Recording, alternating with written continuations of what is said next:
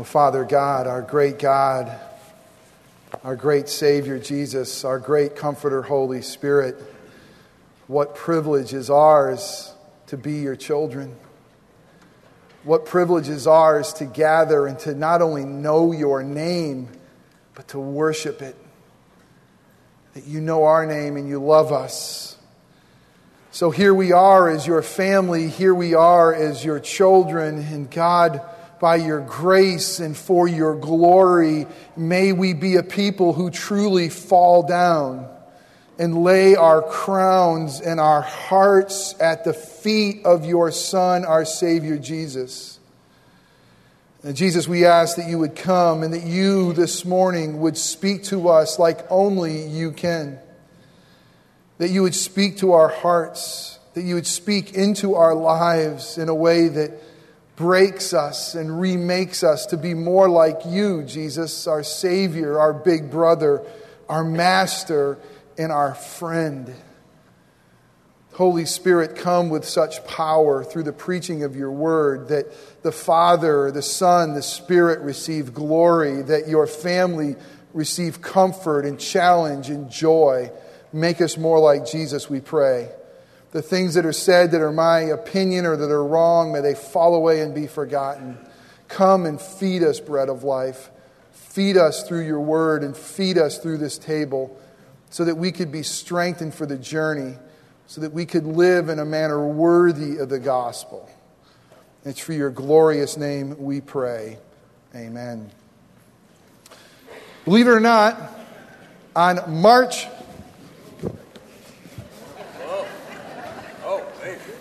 30th, 1863, pretty smooth, wasn't it? I got size 14s and a very small little platform there, you know?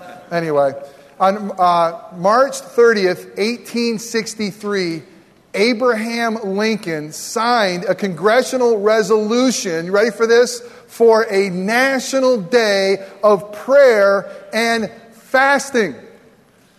And this wasn't the first time in our nation's history that a president or Congress declared a day of national fasting and prayer. Matter of fact, it was the third time. One time, the first time through John Adams, and then once through James Madison, who went on to have a great bakery career, and then through Abraham Lincoln. Think about that. Think about our government calling a national day of fasting and prayer. It seems like that way of blessing our nation has fallen way out of a practice in our nation's history, sadly. But in reality, it's not the sadness of our country that we should lament for not understanding prayer and fasting. It really is the church. Because the church really has said very little when it comes to fasting and prayer. And many of us probably here in our lives have lived our lives, some of us as Christians for a really long time, and maybe for some of us we've never fasted or never understood the concept. And really what's sad is not that it's fallen out of vogue in Washington to declare, and it's been hundreds of years since they have, a national day of prayer and fasting. And the reality is it's fallen out of vogue, it's fallen out of practice in the church. And in the Christian lives each one of us lives, to really understand what is God calling us when He calls us to fast and to pray. So this morning on our sacred journey together, we get to the spiritual discipline of fasting. And we're going to ask God, as we've been asking each week through this series, which, man, is He doing some amazing things in my heart, and I trust in yours as well, is that God really ultimately give us a fasting heart. Give us a heart that truly understands what it means to live on you and to seek your face. So let's begin with a definition. It's so unusual. What is fasting? This is my definition. It's modified a little bit from Donald Whitney's book, Spiritual Disciplines. But fasting, it's a Christian's voluntary abstaining from food to feast on the bread of life. Fasting, a Christian's voluntary abstaining from food for a period of time to feast on the bread of life. Now, fasting can include other things other than food. You can fast TV. You can fast different things in your life. Certain traditions have Lent, and they may fast certain things through that season or give them up for a spiritual reason. But the biblical focus, for the most part, of fasting has to do with food. And so that is going to be my primary focus as well, of God calling us for a season to temporarily abstain from food, so that we, as His family, as the church, as His children, may learn what it means to feast on the bread of life. If you're new to Christianity, you may not know the term bread of life. It's something that Jesus said He was Himself. As He came, He says, I am the true bread of heaven. I am the true bread of life. Come and feast on me. So what is distinctly Christian about fasting? Because if you look around other religious traditions, you'll find that most every religion has some form of fasting. As a matter of fact, it's much more of a part of their fabric, their understanding it is for us. So we have to ask a question, is fasting something that's Christian? It's certainly something that's not very cultural. I mean, we may fast to lose weight. We may fast for some other reason. But what are the Christian distinctives? And let me say a few things about that. Number one is this. Jesus, Karen read it for us, He said this, when you fast. So is it distinctly Christian? Well, we see Jesus Himself, our Savior, the Lord, who comes as the Word in flesh and brings great illumination to God's Word. He says to us in His inerrant Word, when you fast. So can't we all assume that Jesus would have us fast? Because He's going to say when? When you do it. As a matter of fact, the second passage that Karen read for us in Matthew 9, it says this, there will be days that will come when you will fast. In church, we are in those days today. What are those days? Well, in that passage, and we're going to learn a little bit more about that passage, it's a little bit strange. It talks about fasting. It talks about wineskin and new wine and doing things new ways. He says this because Jesus and His disciples were being questioned. How come John's disciples, that's John the Baptist, how come John the Baptist's disciples and the Pharisees are fasting, but Jesus and His disciples aren't? Well, Jesus says, because I'm with them. I'm the bread of life. I'm with them right now. They're feasting right now on me. The day will come when the bridegroom will be taken away, and that is that ascension to heaven.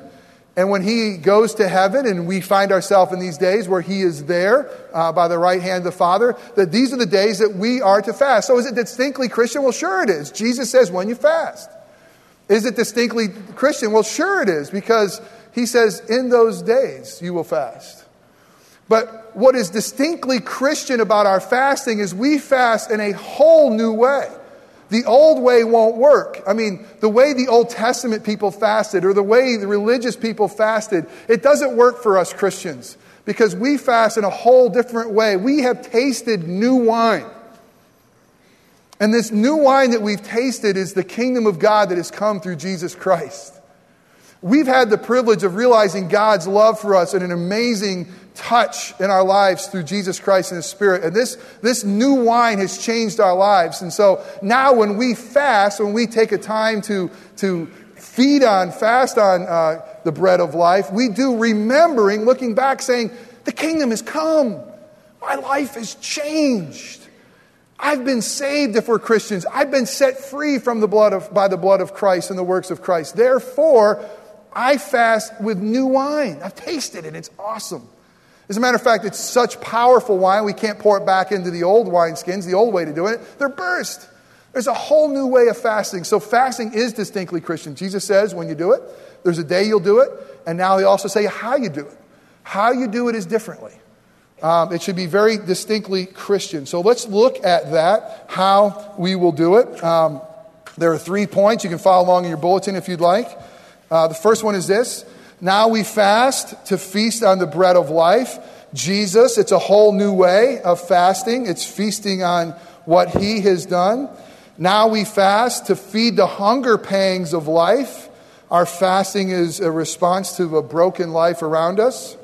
And now we fast to long for the fullness of the kingdom. Basically saying, we've tasted this new wine, and it's awesome.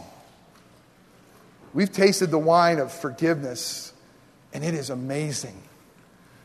We've tasted the wine of new life in Christ, and man, it's like we're new creatures. We've tasted what it means to walk with Jesus and to have him be Emmanuel, God with us. And we long and we pant for more. And so now when we fast, we do those things. We feast on the bread of life. We also feed the hunger pains of life. And lastly, we long for the kingdom. Let's jump in and see these a little bit more clearly. First one is this: a fasting heart that feasts on the bread of life. When God is calling us to fast, when he calls us to abstain from some food so that we can focus on Jesus, really the heart issue here is appetite. Appetite. God wants us to have an appetite, a palate for him, for his word, for his character, for his truth, for his kingdom, for his will. And so what God calls us to do is he calls us to fast so that we will abstain from the world's provision and will feed on Jesus and saying, Jesus, come and develop in me a heart that longs for you. Give me an appetite for you. John Piper rightly says that our appetite dictates the way we live our lives, the directions of our lives. It's true, isn't it? I mean, really, your heart's appetite will be your compass. What your heart deeply, truly, at the core, beats for, longs for, that will be your pursuit. God cares about our heart. He wants us to love him with our full heart, all of our heart, soul, mind, and strength. Our neighbor is ourselves. So this is a heart issue where we fast saying, God, give me an appetite for you. That's the first thing. So fasting's a discipline that sharpens our appetite for God while deadening our appetite for the world. God says there should be a season in our life that we put things away, like food, so that we can say, God, give me a greater hunger for you. That's the first thing, a heart that hungers for God.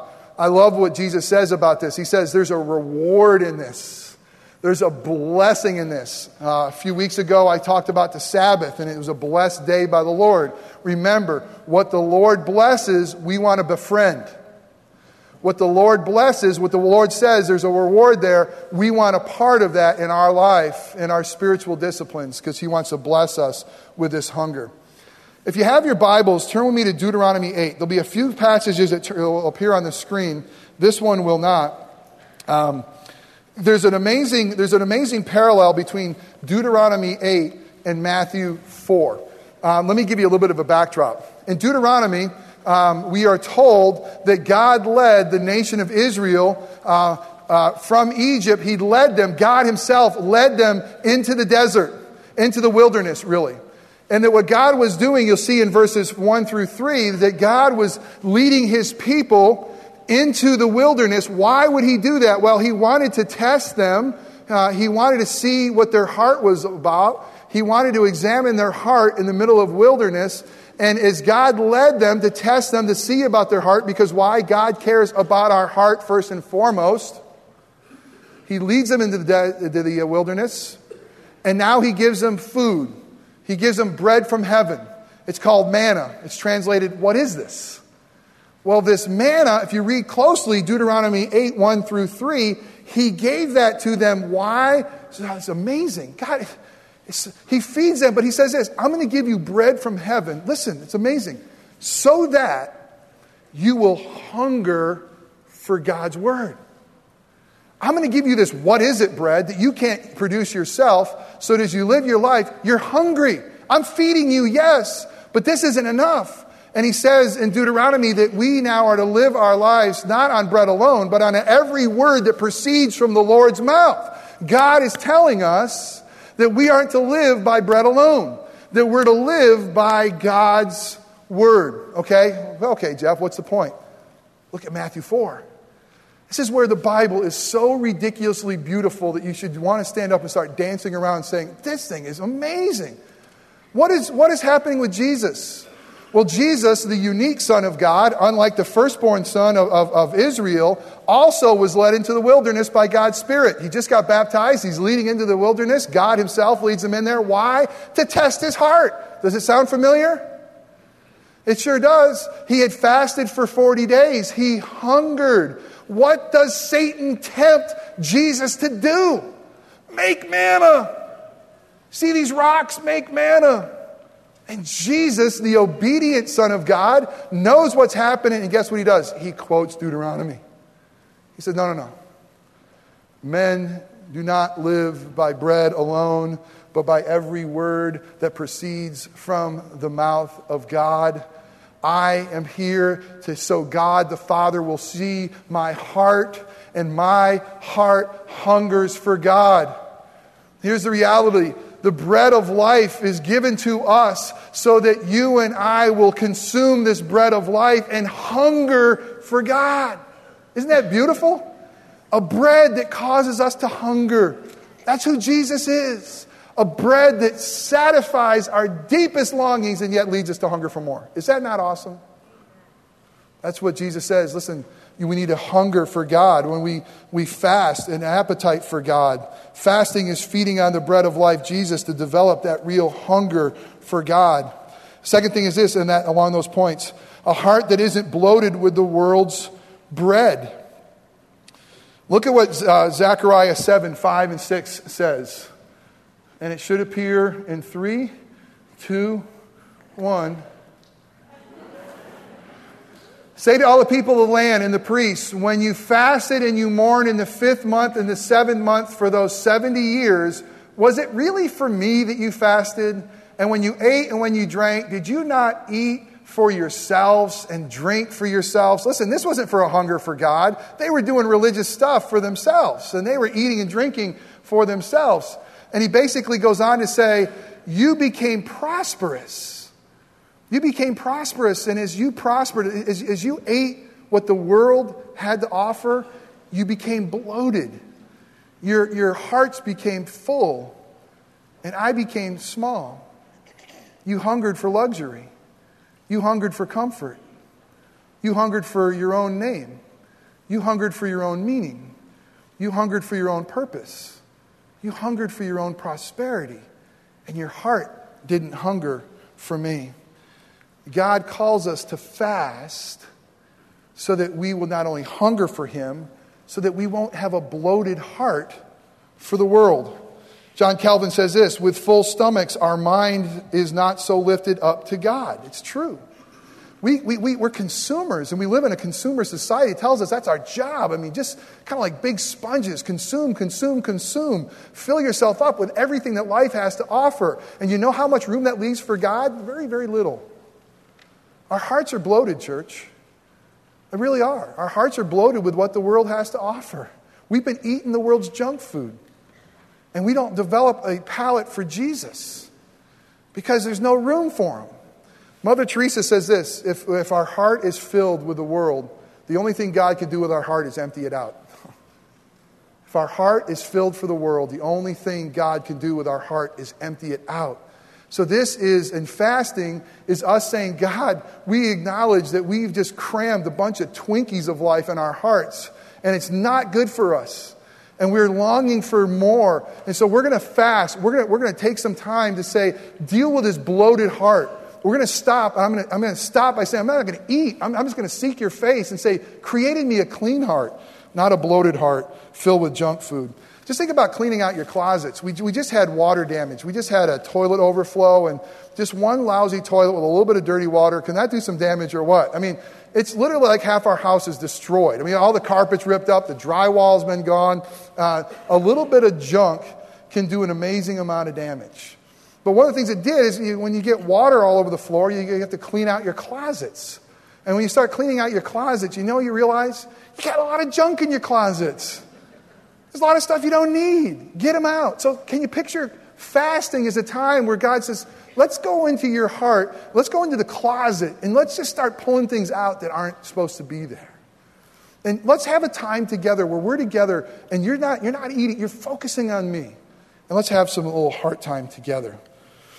A heart that beats for the giver of gifts, not the gifts. I mean, we fast so that we can tell God, Jesus, I love you, not just your gifts. I really love you personally. You really are it. Not just the things you give me, not the peace, the prosperity, the hope, the joy. Those are awesome things. Jesus, I love you. I mean, you're the one I love. You're the ones my heart affections for, not just your gifts. Now, you're going to have to really give me a little bit of grace here with this next analogy. It's a good one, but it's kind of on thin ice, and you'll see why. It's basically, think of Santa Claus. Do kids really love Santa Claus, or do kids really love the presents that Santa Claus brings behind? I mean, can't Santa Claus kind of become irrelevant? Yes. And can it become more about the gifts, and hopefully in all of us it becomes more about the reason for the season? So don't write me bad letters about my terrible theology right here. I'm trying to make a point, okay? But think about that for just a second.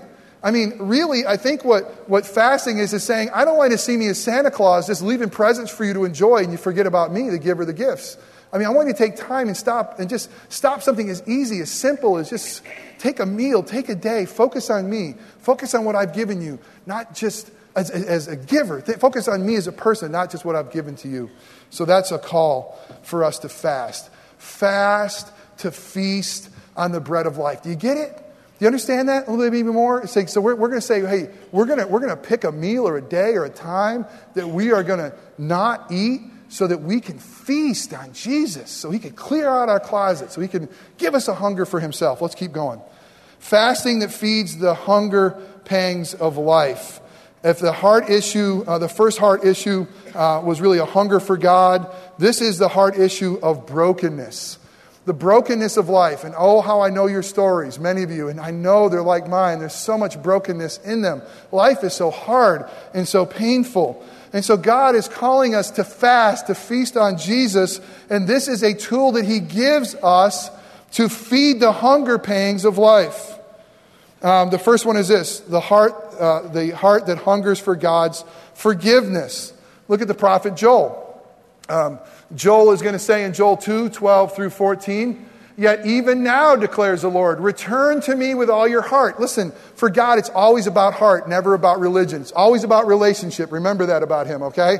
So he says this, even now, return to me with all your heart. With what? With fasting, with weeping, and with mourning. Mourning over what? Their sins. And rend your heart. It's a word we don't use very often. It's tear your heart, break your heart. In those days, to show that they were sad, they'd rip their clothes. And he says, don't do that external stuff. It's stupid. I really want to care about what your heart is. Rend your heart, not your garments. Return to the Lord your God. Why? Oh, thank you, Lord Jesus. For he is gracious and merciful, slow to anger and abounding in steadfast love. And he relents over disaster. Who knows whether he will not turn and relent and leave a blessing behind him, a grain offering, a drink offering from the Lord your God. God calls us to have a fast to be broken over our own sinfulness. John Adams, listen, when he called for a fast for the nation, another president of ours, back in the 18th century, listen to what he said about fasting because of leading to repentance.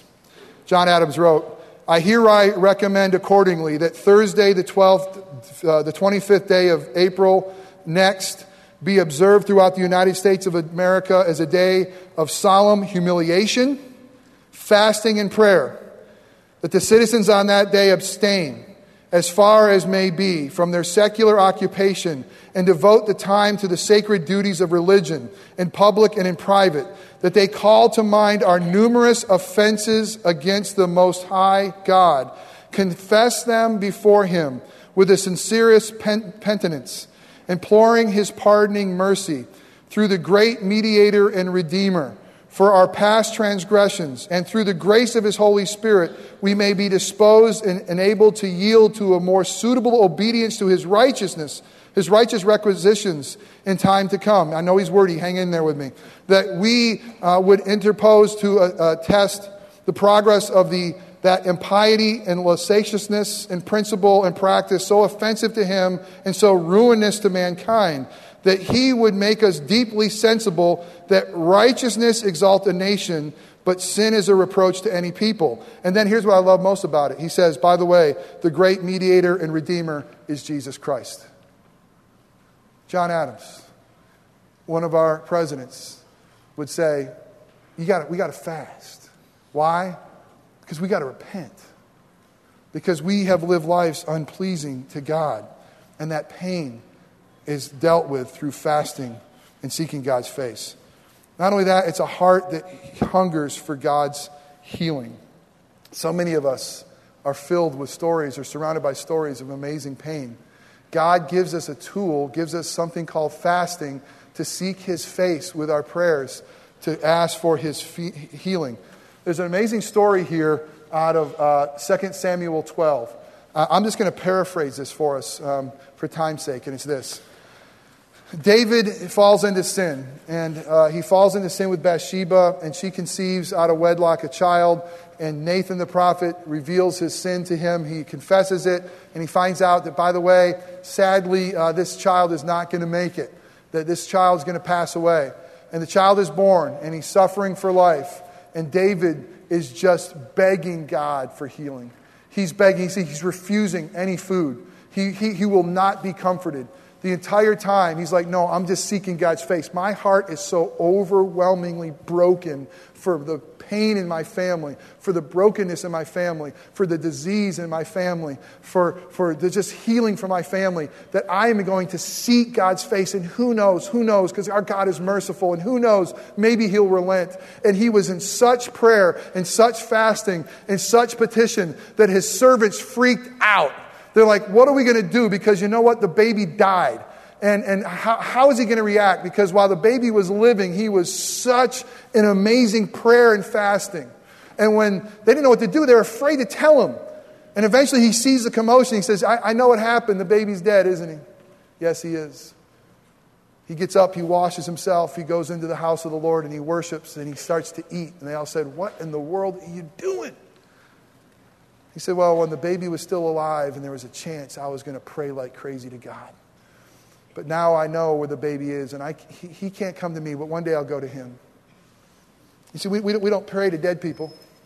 Before them, God answered that story. But in the midst of struggle and pain, listen, God's given us a gift, and we blow by it. I mean, the news comes. Did you hear that your brother has cancer? The news comes. Did you hear the test results? The news comes. Did you hear about what your kid has done? The news comes, and you're just absolutely, absolutely brokenhearted. And God says, come to me in prayer and fasting.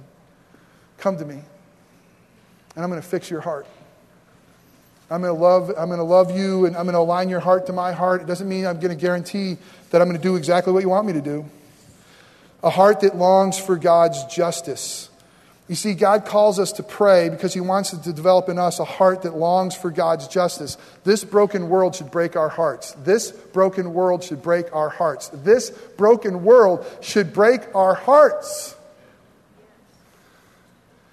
I mean, thy kingdom come, thy will be done on earth as is in heaven, and it's not. And when it's not, it should break our hearts. And when we hear the stories on the news and we see them on the internet and we're reminded of just how horrific our state of our world is in, it should lead us to prayer and fasting. And as we pray and we fast, we should be imploring God's justice. God, come. And listen, look what Isaiah says. It's amazing to this passage. It says, is not this the fast that I choose, to loose the bonds of the wickedness, to undo the straps of the yoke, to let the oppressed go free, and to break every yoke? Is it not to share your bread with the hungry? Isn't that a great picture? Don't eat so you can share it. And bring the homeless poor into your house. And when you see the naked, to cover him and not to hide yourself from your own flesh. What an amazing passage. God is basically saying, see the world's pain because you are my family, you are my representative. Enter into that pain and be driven to prayer and fasting for them. And by the way, take the stuff that you don't eat and give it away. We're going to do it this week. Part of our weekly challenge is we're going to go down and feed the homeless on Thursday. There'll be a table out here for those of you who want to deal with justice and say, I'm in. I'll go down to the homeless shelter. I'll go down and provide a meal. I'll focus on fasting, but in a way that says I'm also focusing on justice. It's not just about us. It's for Christ and His kingdom. Fasting, a heart that hungers for God's will. In Acts 14:23, also Acts 13:2 and 3, it'll appear. I'm just going to tell you about it. Basically, when they were the early church was trying to figure out God's will, guess what they did? They worshiped, they prayed, and they fasted. When you have something in your life that's huge, you want to get married, you want to buy a house, are you going to have kids, where are they going to go to school, you're going to pick a school, whatever it is, we should be hungering for God's will. Thy will be done on earth as it is in heaven. God, I am so serious about your will that I'm not just going to add to the end of my prayer, oh, by the way, thy will be done, but I'm going to seek your face. I'm going to stop what I'm going to do. I'm going to say, I'm going to carve out this day and I'm going to ask God. I'm going to fast and say, God, is this your will for my business? Is this your will for my family? Is this your will for my life? I'm going to seek your face. Calvin says, when men are praying about a great matter, we are to fast and pray. It will render us more eager and unencumbered for prayer. What issue in your life right now is so overwhelming that it's pressing on you, that you're trying to carry on your own? That God says, come to me and fast. And lastly, a fasting heart that longs for the fullness of the kingdom. And the heart issue here is homesickness. Homesickness. It's basically this. It's a heart that's tasted the new wine of forgiveness. It's the heart that knows it has a relationship with Jesus Christ. It's a heart that knows it's been justified and declared not guilty in a holy God's sight. It's a heart that's being sanctified to look more and more like Jesus'. But it's a heart that longs for that day that's to come, that sure day that's going to come, that we will be glorified when sin will be ultimately done with. We will no longer wrestle with it. It will no longer be a temptation. That we'll no longer just have to come to a little taste of a table. That we'll be there at a feast. That we'll be at Jesus' feet. We'll see the nail prints. We'll see Him. We'll behold Him. We'll hold Him. I mean, death will be done. Sin will be done. And we will be with Him forever. And it's basically saying, God, give me a longing heart for that coming kingdom. Give me a heart that says, no more tears. That day, no more tears, Lord Jesus.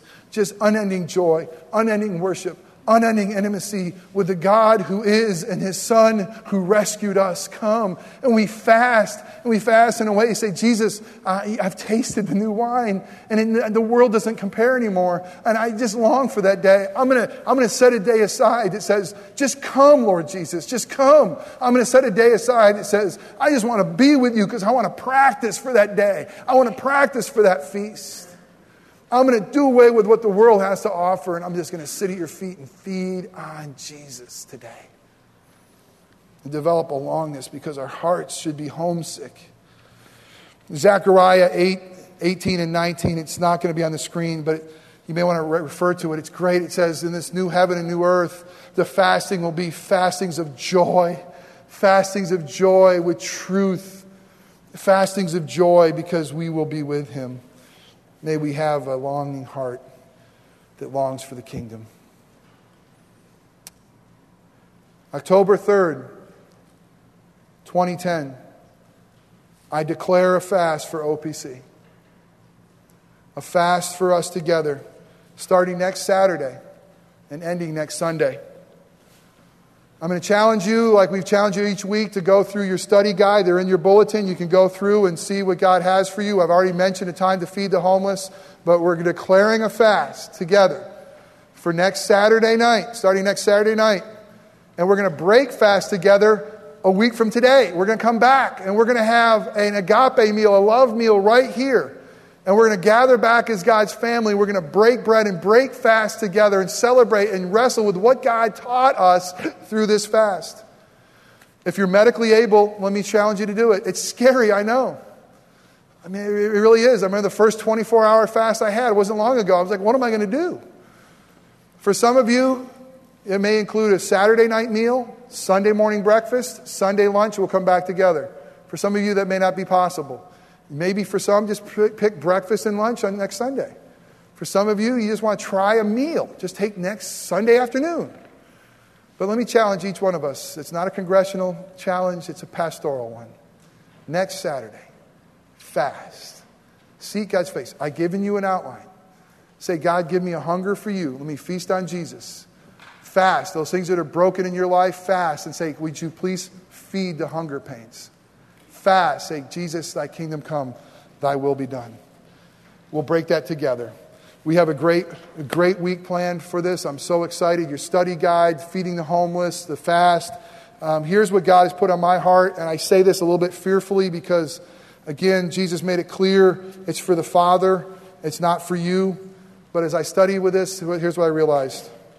1 meal a week, I want to fast. 1 day a month. And 1 week a year. And I'm not sure what that week a year is going to look like yet, but that's what God's calling me to. Amazingly, communion is a celebration of all of this. It's the bread of life that's come, who is broken to feed us. Feed us. Jesus says, I am the bread of life. You've come, and if you feast on me, you will live forever. He says, come to this meal and do this in remembrance of me. This is the new way we do it. We look back and we remember that we're forgiven and loved. But he also says this, we look forward until the day I come. So let me pray for us, prepare our hearts for the table, prepare our hearts to give. What an amazing gift God has given to us. Let's pray. Father God, I pray that you would truly give us an amazing heart for you. That God, you would do that through fasting, that this would be a discipline that you'd massage in this pastor's heart and this congregation's heart. That God, you would also not just give us the hunger for you, but you'd use fasting and prayer to meet the deepest pangs of our hearts. And that God, you'd use fasting and prayer for us to drink deeply the new wine of your kingdom and ask that your kingdom would come. Father, we now pray that you would advance Christ's kingdom through the giving of our tithes and offerings. And through this time right now, you prepare our hearts to feed on Christ, the bread of life. And it's in his name we pray. Amen.